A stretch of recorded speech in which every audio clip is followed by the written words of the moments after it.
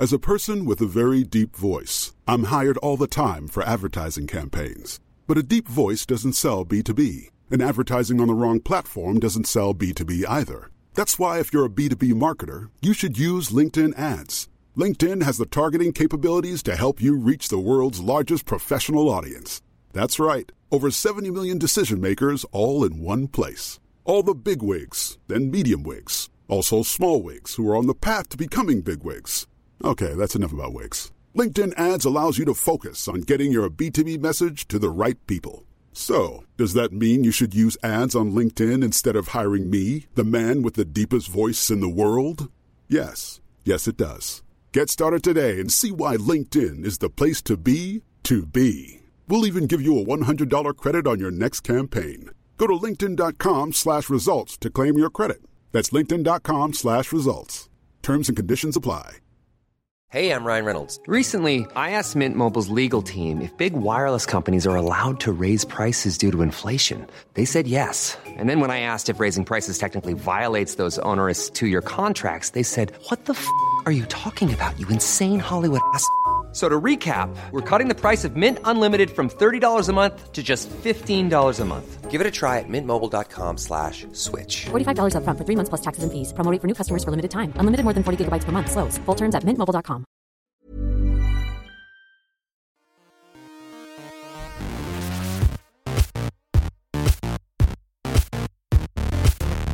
Welcome to the Story Studio.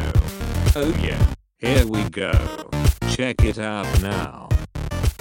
Welcome to the Story Studio, a podcast where an independent publishing company explores the world of self-publishing, independent art, and the future of storytelling. My name is Luke Condor with a K, and I'm joined by Daniel Wilcox. And today we have one of my favourite people in general, but in the independent publishing world as well, Mr. Jay Thorn. How's it going, Jay? What is up, Daniel and Luke? Great to be back with you guys. Yeah, fantastic to have you. Thanks. So, what has everyone been working on creatively? You've been writing stuff? Have we been making podcasts, perhaps? What's going on? Should we let you take it away? Yes, and yes, and yes, all of the above. I got the Internet podcast chugging along. Rachel Herron and I started one called The Pedal to the Metal in early January, and that's kind of crazy. It's about going from your day job to your dream job. And then I've been working on two writing projects, hardcore. Dustfall Book 3 with Glenn James, and then the first book of the trilogy I'm writing with Zach Bohannon. So I've been kind of cranking away on this.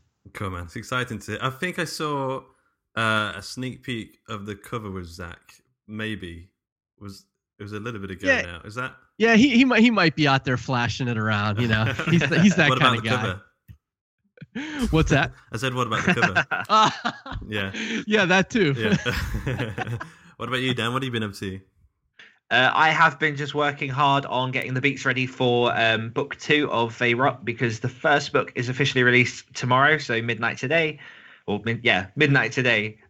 Just kind of cracking away and getting the gears rolling on the next book so we can keep pumping along and get more of that out. Cool, man. And I think I've just been doing... everything. No, I've been doing lots of admin stuff, lots of, what do we call it again, Dan? Manager time. Manager time. Lots of manager time. Lots of preparing. I've been doing a lot of Kickstarter campaign stuff. So we're doing the El Marvo campaign. I wrote a song, like an El Marvo which was theme fantastic. Song. That one kind of came out of the blue. So I just had a notification on Slack one evening going, "Hey guys, I kind of, I had some time to kill, so I kind of just wrote a song about El Marvo." And I listened to it kind of expecting it to be, because I think I heard you do a ukulele song like for something a couple of months back. But this was full production value. What inspired that? Where did it come from? I've always made little silly songs. That song took me about 20 minutes to produce.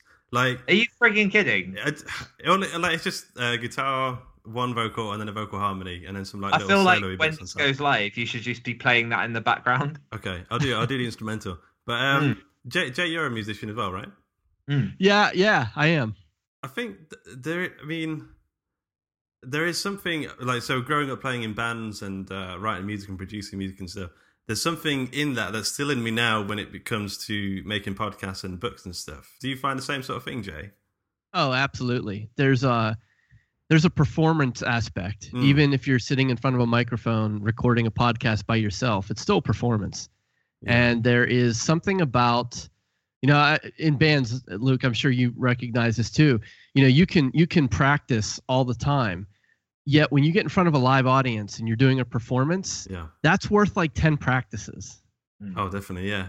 And so I think there's an element of that, especially in the multimedia stuff, where if you approach it as a performance, it seems to hone your skills a whole lot faster.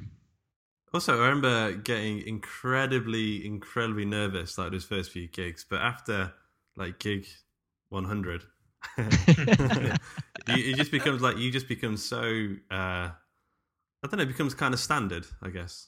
Yeah, I think it's a different kind of nerves almost, because you have that initial, I guess, self-doubt where you're putting yourself forward and you're kind of wondering whether or not you are any good if it's all in your head. But after you've had plenty of performances, because I used to do a lot of circuits of open mics in Lincoln. Yeah, I've seen you do one. Yeah. Yeah. And that was a case of, like, I wouldn't have been that bold before. It took a fair few years to build up to just jumping up with a ukulele and just busting some stuff out. But yeah, the more practice you get, the more there is that tingling, that worry that maybe this performance isn't going to be the best, but you harden yourself to it. And I think it's the same with writing, the same with pretty much everything you do. It's growing confident in yourself to do it.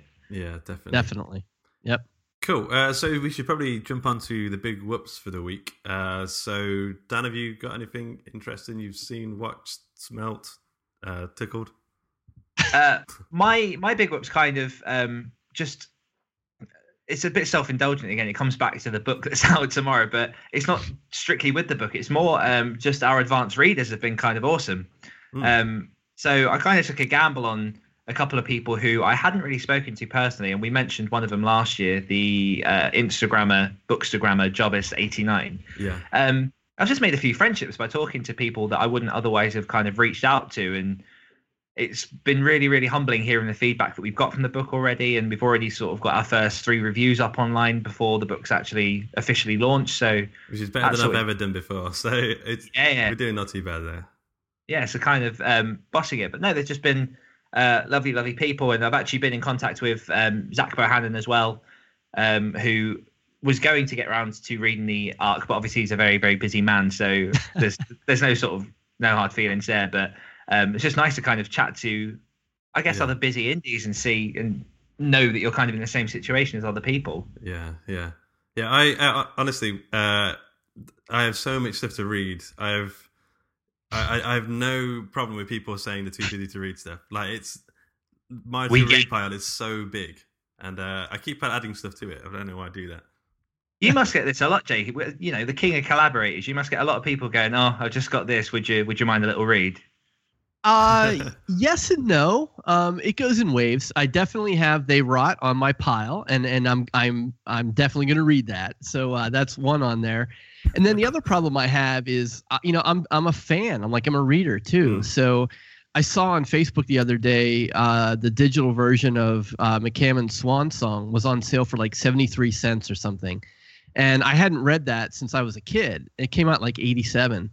And so I grabbed it. I'm like, oh, great. I'm like creating more work for myself in a way, So I agree. That's a big whoop for me. I'm like, hey, I love that novel, and I'd like to read it again. But like you guys said, I got so many other things lined up that I don't know when I'm going to get to it.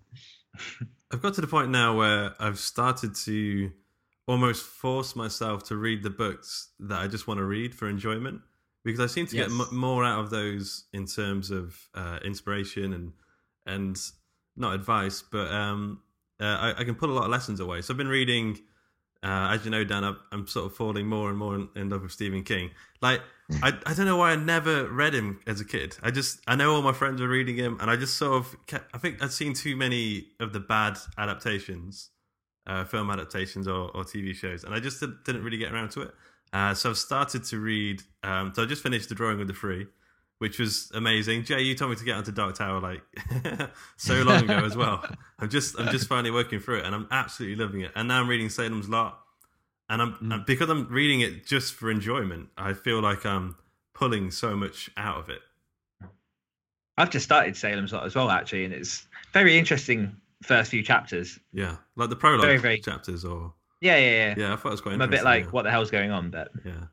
Yeah. It's a really good study too. Like if as writers, when Zach and I were still doing the Horror Writers podcast, or maybe it might have been with Richard. Yeah, we did the Pet Cemetery issue. It's all kind of blends together now.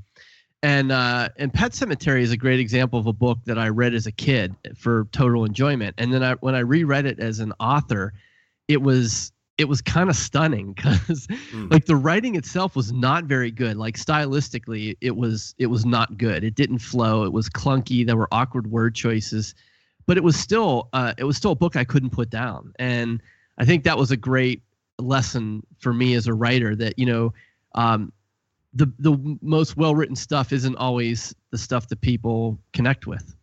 Yeah, for sure. Yeah. Sometimes it's just the story behind it all that can pull you through. If your idea is strong enough, it doesn't really matter how you portray it. It's just people want to know. Yeah. Right. Yeah. So, I mean, I guess that would be my big work. But I do want to quickly say me and Ben have been recording a new podcast. All of us enjoy making podcasts far too much. But this podcast is we call it Horror Hangout. And the idea is that we're going to watch the 50 best horror movies ever. And we're going to just record a podcast once a week, pretty chill. And we're just going to talk about the films, and we're going to give them ratings and stuff like that. But it's been a great excuse to sit down and focus and actually watch great horror films. So far we've watched The Devil's Backbone, which is the Guillermo del Toro one. And then we watched Kill List, which is the Ben Wheatley film. And I'm so excited to just enjoy watching films again. So that'd be my big whip, I guess. That's pretty awesome. That sounds like a blast. Oh, yeah, man. If you want to get involved and get on an episode, let us know. I think the next on the list is The Evil Dead at number 1, which I've not seen in so long. So I'm quite excited to see that. Yeah, I definitely should take a look at that list, and I'm sure there's something on there I could contribute to. Yeah. The top 10 is unbelievable. Like, I can't wait to get to the top 10. It's such a mishmash of 90s films. There's a couple from 2000s, but most of them are 70s, 80s. But it's such a good list. Nice. So this brings us on nicely. So podcasts. This will be our third podcast. We have The Other Stories. We have The Story Studio, which is what people are listening to right now. And we'll have the Horror Hangout. Oh, yeah. So, Jay, you also have a lot of podcasts. Could you just quickly touch on that and tell us a bit about the podcast you're doing now, the podcast you used to do, and what is it about podcasting that you like? Yeah. Well, I'll start with the last question first. What I really like about podcasting is it's a great way for people to get to know you. I was going to say your voice, but I don't mean like the sound of your voice. I mean like your personality, and it's a very personal connection. And I found that over time, people feel like they really know you when they listen to your podcast. And I know that's the same for me. When I listen to other people's podcasts, I feel like I know the person, and it's a really personal connection. And it's something that doesn't necessarily translate in a blog post. Like that would be the written equivalent for me. A podcast would be a blog. And there are still some great blogs, and I used to blog a lot, but I found that the podcasts, with the rising ubiquity of personal devices like phones that people have with them all the time, it seems like a great way to take advantage of that real personal connection. So I think for me, that's why I enjoy doing it. And for my podcasts, this is going to sound terrible, I don't put a ton of prep into them.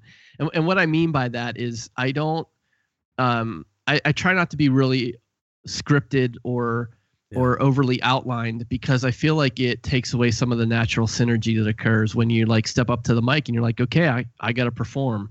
And if it's all scripted out word for word, I feel like the listener can feel that. I was listening to an interview of Larry King, and he was saying he never goes in with a list of questions.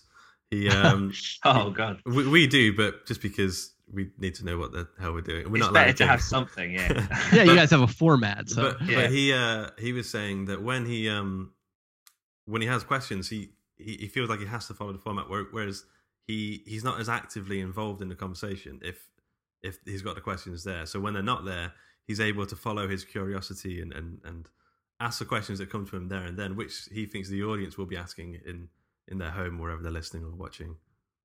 Yeah, I would totally agree with that, because I think too, even if it's not an interview format podcast, there's a certain level of spontaneity that occurs, and I don't go in blind. So like when I prepare for the Intronaut, and I'll answer your other question too about which podcast I'm doing. But when I do the Intronaut, I work on it all week, but I'm thinking about stuff. I'm reading a few articles, I'm researching a few things, and I sort of have an intention. I sort of have a place I want to go, but I don't script it out. And I can't really describe that line, and I think it's something that you get better at the more that you do.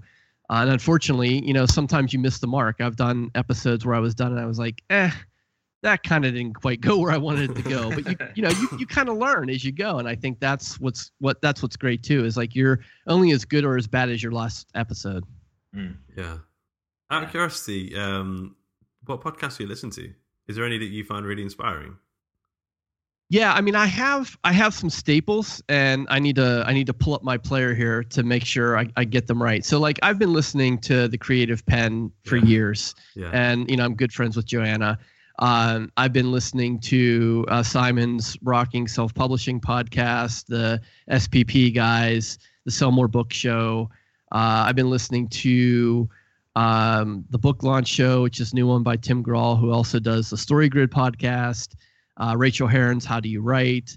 Those are a lot of the writing ones, but I also listen to some other ones like Introvert Extrovert. I listen to the General Rebel podcast, James Altucher show. Yeah, I love James Altucher. I listen to Lewis Howes in and out. I feel like he's got a lot of athletes, and that's great, but like I feel like the athletes kind of are speaking to a different audience, so I kind of come in and out of that. Yeah. And I'm pretty. Oh, and Mark Dawson's self-publishing formula podcast. I listened to that one. So and Mega Maker. He's on hiatus right now, but I've not Justin got my Jackson. T-shirt on, but I've got a Mega Maker T-shirt. I'm a big Justin Jackson fan as well. Yeah, me too. So those are the ones that are sort of in my player, and I'm always like sampling and listening to other podcasts. And it's just like being a writer. I think you have to read a lot to be a good writer, and I think to be a good podcaster, you have to listen to a lot. Sure, yeah. So the podcast you've got currently running. So there was the Horror Writers podcast, which is now on hiatus. Is that right? Or yes, and okay. Zach is always threatening to bring it back. So, that was my first foray into podcasting, and I can barely even listen to episode 1 of that podcast because I hear how I've grown since that, and that wasn't that long ago. That was like maybe 2, 3, 4 years ago at the most, and that's where I started, and that was really just a podcast about being a horror writer. I started it by myself, and then Richard Brown joined me for a while, and then we ran out of stuff to say. And then Zach Bohannon's like, hey, we should do that again. And then Zach and I did it, and then we ran out of things to say. So it's kind of sitting there. All the back episodes are there. We may or may not pick it back up again, but we kind of felt like we just didn't want to do it for the sake of doing it. Like if we couldn't say anything meaningful, then we were like, it's better off not doing anything. Yeah, for sure. So that was my first podcast. And then around the same time, I was working on Dark Arts Theater, and Dark Arts Theater was going to be a video podcast for people who love both heavy metal and horror. And I know that's a sweet spot, and I know that there are a lot of people that have those converging interests. But for some reason, like I feel like it just kind of missed the mark. I did 2 full seasons. I mean, I had some killer interviews on those 2 seasons. Like I had Ed Sanchez on from the Blair Witch Project. I had a great guest. I did a lot of high-end production. Like it took me 20, 30 hours per episode because I was doing audio and video, and I was doing remote shoots. And I thought for sure, like, oh, that's really going to hit the mark. And numbers-wise, it kind of fell flat. And I did 2 full seasons because I didn't want to give up after 1 season. I wanted to see what would happen with a second. But it's so time-intensive that unless I feel like a resurgence in interest, I'm not sure if I'm going to do another season of that. Yeah, for sure. It's so our 3 podcasts, one of them is super time intensive, but we've sort of built like a team now. So we've got like an audio producer. Mm-hmm. There's the 4 writers. There's the 7 narrators now. Dan, is that right? Oh, Yeah, around that. We get into, I think it must be about 7 now. Cool. And then like this show, for example, it doesn't take too long to do. I don't edit it too much because I don't want it to become a chore. Like, right. I just want to enjoy talking to, my favorite publishers, and I just want to enjoy talking about one of my favorite subjects. I don't want it to become another job. Because we're already writing, we've already got full-time jobs. We're already trying to write and publish like however many words a month or whatever. Like, it's difficult. Yeah, that's one of the things we alluded to in a previous episode as well, was the fact that, I mean, it must be similarly to the Horror Writers podcast when you mentioned that, the reality is there are other things to be working on, and sometimes some things do drain time that isn't necessarily working in your favor in the long run, especially when you have longer term goals. And we've recently stretched this from weekly to fortnightly just because we love talking to each other about the different topics. We love meeting guests such as yourself and having some awesome people on board. And it's one of those things that we want to keep rolling, but like you say, you don't want it to be a chore. So it's kind of trying to find that balance sometimes. Yeah, I agree, Daniel. That's hard. And, the most recent podcast I launched with Rachel Herron really kind of came out of a tweet. Like when she had me on her podcast, and she made a joke and said like, "Hey, we're like the pedal and the metal. Like I'm the flower and you're the metal dude." And I tweeted back as like, "Hey, that's the name of our new podcast." And she was like, "Yeah, let's do it." And as we talked about it, like she left her full-time job in middle of last year, and I'm transitioning out of mine in like the summer of this year. And she's like, "Let's just talk about that." And we have like, there's no intro music. There's no call to action at the end. Like we spend 20 minutes talking. I spend 10 minutes saving the file and uploading to Libsyn, and we're done.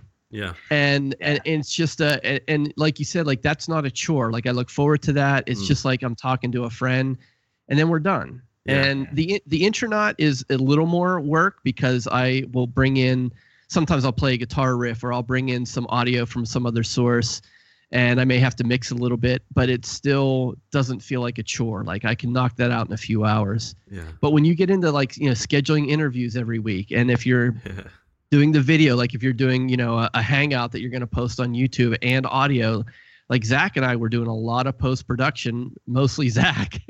and we were like, damn, this is just a real time suck. And we don't know if we can afford this kind of time to dedicate to that. Yeah.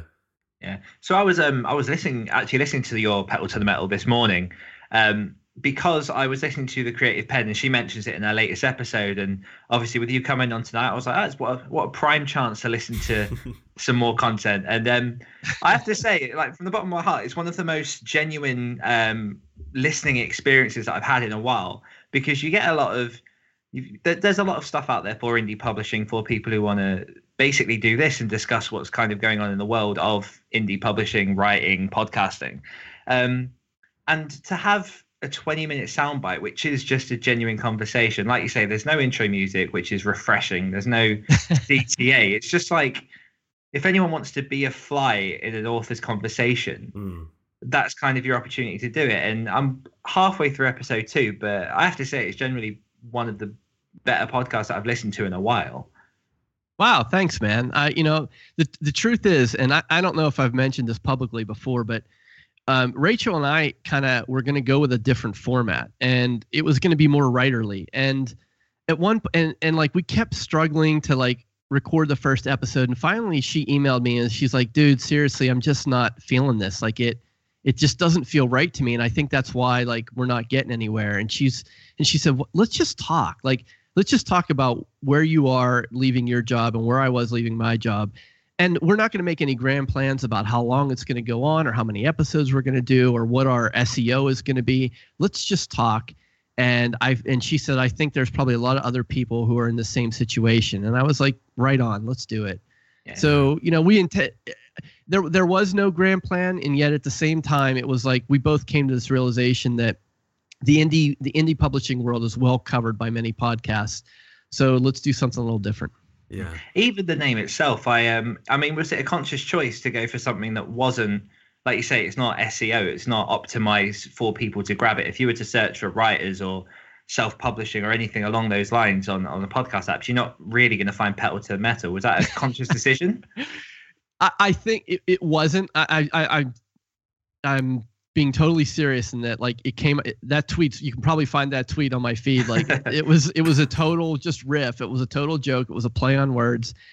And the other reason I think we really liked it is that for that exact reason, it didn't define the show. It defined our personalities. And we thought, if anyone's going to listen these days, blogging is the newest, or podcasting is the new blogging, right? Everyone's throwing up a podcast. And so we thought, if the only differentiator is going to be us. And so we might as well put ourselves out there, be vulnerable, be transparent. And if people like it, they'll like it. And if they don't, they don't. And we'll happily quit and go do something else.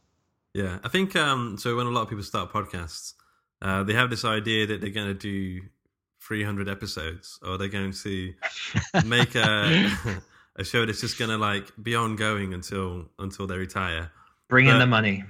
I kind of feel like it doesn't have to be like that. It can be way more open. That you can just stop a show whenever you want to. Like no one's shaming you into like doing the episodes over and over again. Like you could do what you want in this world.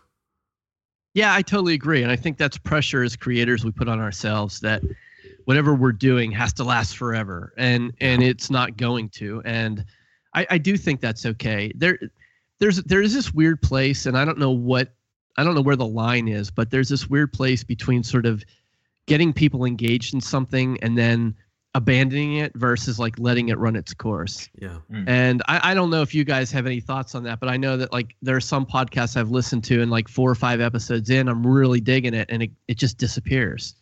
And that feels weird to me. Whereas a podcast that kind of runs its course and just hangs it up, I'm like, all right with that. Yeah. I think sometimes as well, I've listened to a few podcasts, and I won't say any names, but I've listened to a few where I've got hooked on them for a core premise, and then as time goes on, as the show gets bigger, as monetization plays its course and things change, it does change its approach. And even though it's the same group of people, there's always kind of like slight U-turns that people take without realizing. It's just a natural course of how it goes, and they find a new audience, and you find that sometimes you wear yourself out of what you're originally listening to. Yeah, good point. Yeah. So something I did want to touch upon was how important collaboration is for you, Jay. I mean, if we take out the time, like 2 years, I wasn't much of a collaborator at all, but now I'm sort of co-writing books with Dan. I'm co-writing comic books with Ben. With like co-writing all the podcasts, working with loads of different people.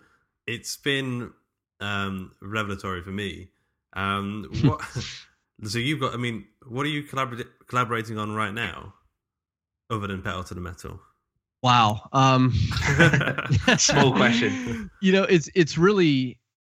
It's been really weird for me because I did not set out to become the collaborator, and that's kind of the reputation I have, and I think I've come to grips with that. We do think of you as the collaboration king.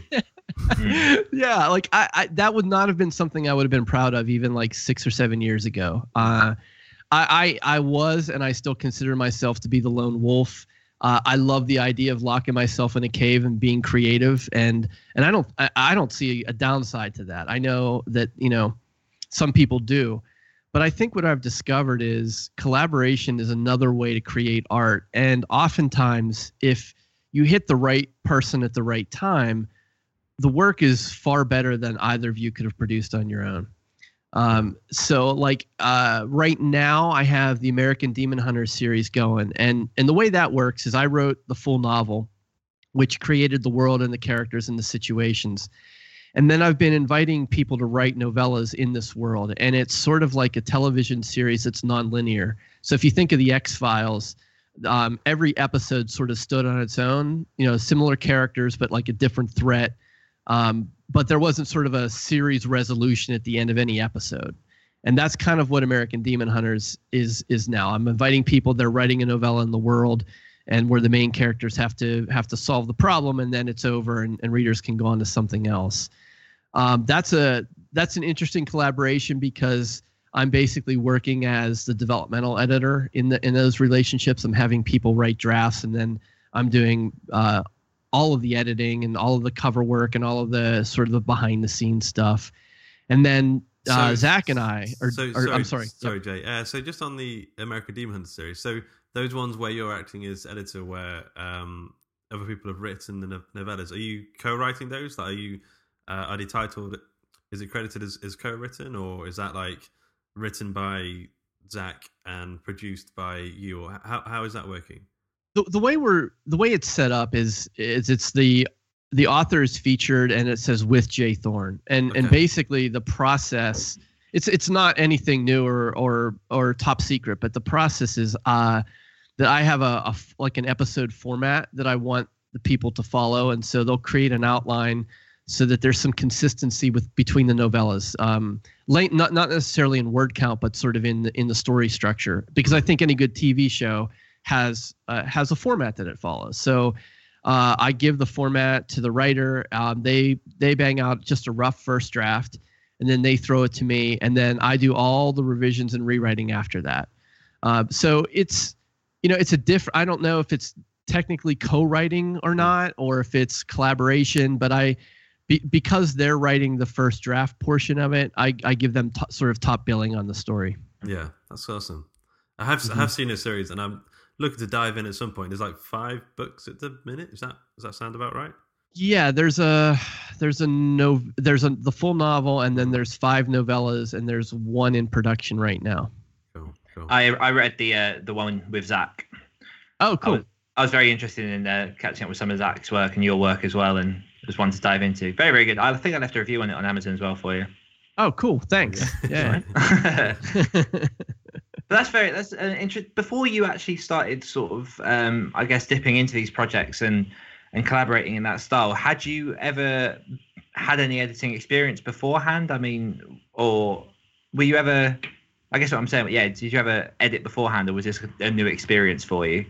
No, this was a new experience. And when I decided, I didn't decide to do this whole thing until I finished writing the novel, and I was gonna start writing book 2, and I'm like, you know what, I want to try something different. I like to push myself. I like to have new challenges, and I thought to myself, I've been watching what Johnny and Sean and Sean and Dave were doing with Sterling and Stone, and I was like, I kind of want to do my own flavor of that. And I definitely saw myself more as Sean than Johnny.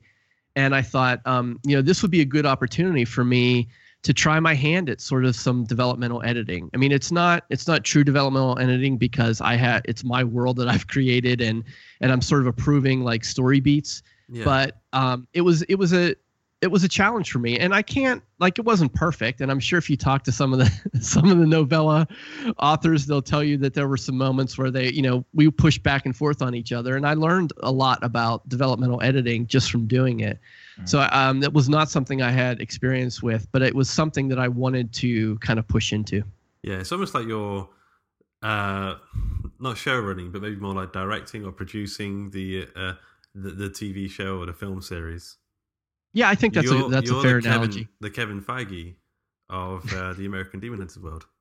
Yeah, that's a fair analogy. I like it. Yeah. Okay, so, and you also co-wrote Risen Gods with Joanna. Yes. That was a different process. That was more of I guess you call it a classical co-writing process, if there is a classical version of it. Yeah, the Risen Gods with Joanna and the Dustfall series with Glenn are both written in the same format, or the same process, I should say, which is we're bouncing chapters back and forth. So we're Joanna and I both first drafted. We had story beats. I think she kind of came up with story beats that kept us 5 or 6 chapters ahead. We'd each write our piece. We each did revision passes on it. And then the same thing with Glenn. So Glenn kind of comes up with the story beats for Dustfall. We each write chapters. And then we each do revisions on it. So I guess in that sense, it's more of a classical, like, back and forth co-writing. Yeah. And do you enjoy it? Oh, I love it. I love the different flavors of collaboration. So, like, it's different with Zach. Like, Zach wrote for the trilogy we're working on. He wrote the whole first draft. Like, I came up with maybe a 1,500 or 2,000 word list of story beats. He then he wrote the first draft, and in his words, he said he gave me slop. So I told him, I'm like, just get because he hates revising and I love it. So I said, just get the words on paper and I will totally take it from there. So that's a whole different way of co-writing. But that's a situation where Zach and I know each other's strengths and weaknesses, and we're using those to our advantage, because the revisions is the most fun for me, and for him it's the first draft. Is that your favorite part of the book production process, the revision, or is there another part? Yeah, more? I think it is. I think it's and I would even go so far as to say it's probably the second or third revision what I really enjoy, because by that time I've gotten through the mechanics, I've gotten through the main story structure, and it's where I'm really putting a polish on it. Yeah, I think we're a bit similar in that regard, because me and Luke, our collaboration process tends to be a bit more like yours and Zach's, although we're kind of trialing both at the minute. So I've written the first draft of one, which Luke has edited, and then vice versa. But I definitely feel like I much more enjoy having part of the clay molded and then making the final touches, as opposed to slopping it all down and handing it over. I enjoy doing the first drafts and doing doing more of the peppering with the poetry, editing style bit at the end. But that bit where you've got the first drafts and you've got to like make it work, it just tires me out. It's a puzzle. That's all it is. Yeah. Yeah, and it's not even a question of what's easier. Like, some people will say like, oh, well, it's easier to revise because you already have a draft, and some people say, well, it's not, because it's a different kind of brain activity. It's a different process for revising, and I don't think it's easier or harder. I think it's just what you find to be your sweet spot. That's what makes it better or worse, not whether it's easier or harder. Yeah, and I will say, so Dan, this book we've just done in this series is the best sort of writing that I've ever been involved in. So I do think the collaboration process is a case of 1 + 1 = 3 or 5 or whatever. Yes, and I feel like as well I've just learned, or I picked up lots of good habits through looking at the way you've edited my work. I can see more of what I'm doing. It gives me a clearer picture of what I'm doing, so I can see what I'm doing that's just not good. And I can sort of, and it's just made me look at the way I write prose in a lot more detail, which is it's just a great learning experience. So I'd recommend anyone to try it. I think there's nothing like receiving edits back from someone who you are working closely with, who you have shared the same idea, and seeing, even though you've both agreed on your route, that there are still differences in opinions in certain parts, and how people manage that. I mean, Jay, you must have so much experience based on the different people you have collaborated with. Do you find that each partnership lends a different lesson? Oh, absolutely. And I think it's my intention. I had mentioned earlier, I kind of wanted to do my version of collaboration, and I was watching what the SPP guys were doing, and Zach and I are going to do Molten Universe Media together, and we're gonna seed that company with our own collaborative works.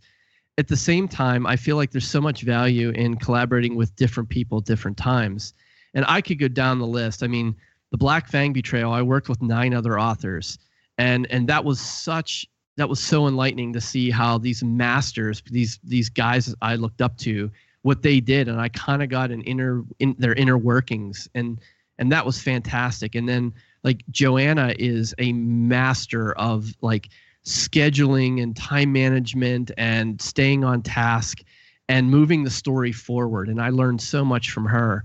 And Glenn is amazing, because he keeps this entire fictional world in his head, and he's got like multiple fictional worlds in his head, and like I'll write something and he'll be like, yeah, that's not going to work because back in chapter 4 of book 2 that guy did this, and I'm like, holy hell. Like, so like it's every time you work with somebody else, for me anyways, I learn something, and I think that's it's part of a self-serving reason to collaborate, is like I want to get better, and there's no way of getting better. Like, you can't not get better when you're working that closely with someone else. Yeah, for sure. So we are steamrolling through the time. We've been at it for 40 minutes already.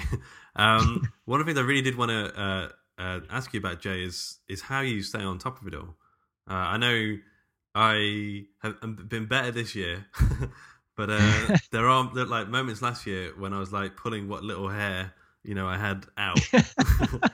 I mean, have you got any techniques, like the way you schedule, the way you set goals, and that sort of thing? I do. I have some like high level strategies, and then I have some like low level tactics. So, the low level tactic stuff is I use a Google Calendar, and I try and do a zero inbox. So whenever something hits my inbox, I either try to deal with that task immediately, and if I can't, I move it to my calendar. And it doesn't mean that things don't fall through the cracks, but it feels like something I can manage. And that's sort of a low level tactic. High level strategy, and I know this is a bit controversial, and if Brian Cohen from Sell More Book Show is listening to this, he's going to cringe, but I'm not a big goal setter guy. And I know that seems kind of counterintuitive, but I feel like goals can be restrictive. And when you're hyper focused on goals, you're missing opportunities. And some of the greatest stuff that I've done has come out of opportunities that I just made a right turn and chased it. Yeah. And that wouldn't have occurred. Like I would have said no to it if I would have been strictly focused on goals. So, there's a balance there. I think you have to set intentions, but I don't think they have to be as specific as goals. You sound kind of similar to the way I'm trying to do it. So to have compass points, I call them, which are like the long term, just to direct what the short term goals should be pointing towards. But I know like James Altucher says not to have goals because they can be kind of crushing when you don't succeed. Yeah.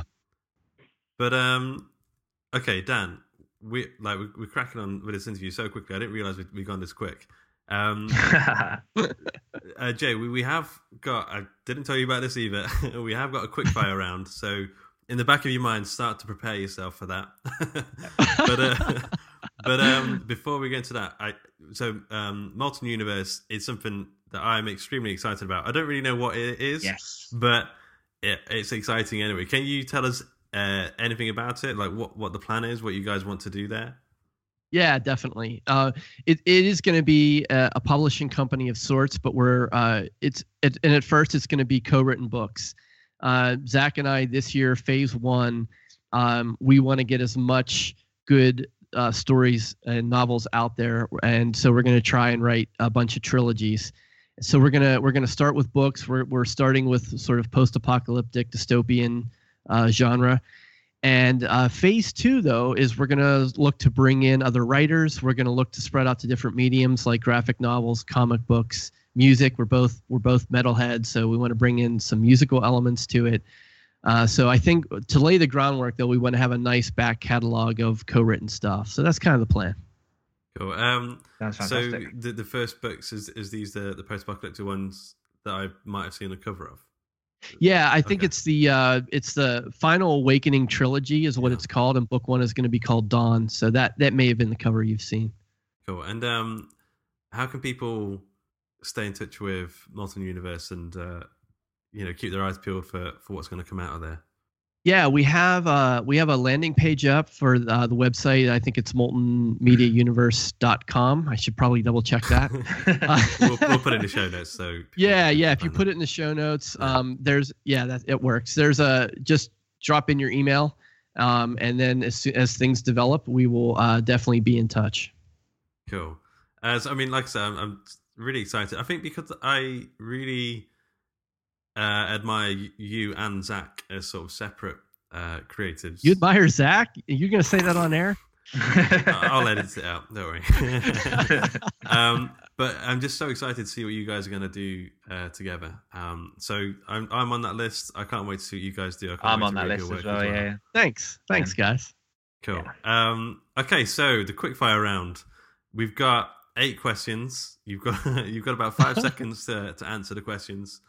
Are you ready? I'm sweating, but yeah, I think I'm ready. Okay, Dan, do you want to go first? Okie doke. Are you ready? Go for it. Stephen King or Dean Koontz? Stephen King.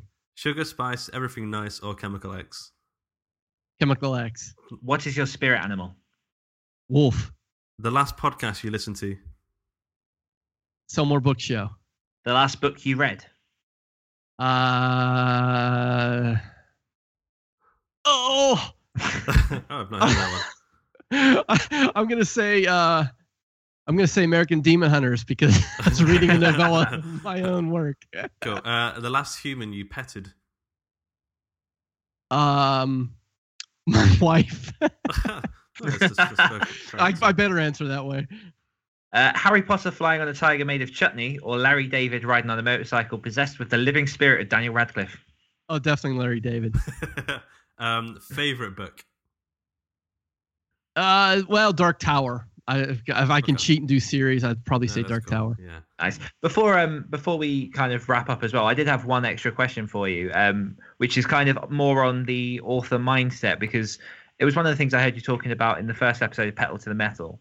Yes. And how I just found it very interesting that you were talking about how you compare yourself to the other writers around you and how you suffer from imposter syndrome. And I did wonder whether or not that was something that potentially you had a conversation with Joanna Penn about, as she speaks quite a lot about it in her latest book, The Successful Author Mindset, and whether that's something that I don't know, because I found it quite bizarre listening to that, because I mean I'm familiar with your work and I see the things you're doing, and then I'm sat there about to release a book tomorrow suffering from the same thing. So I guess what I'm asking is, what's your kind of advice on that, and how do you approach it?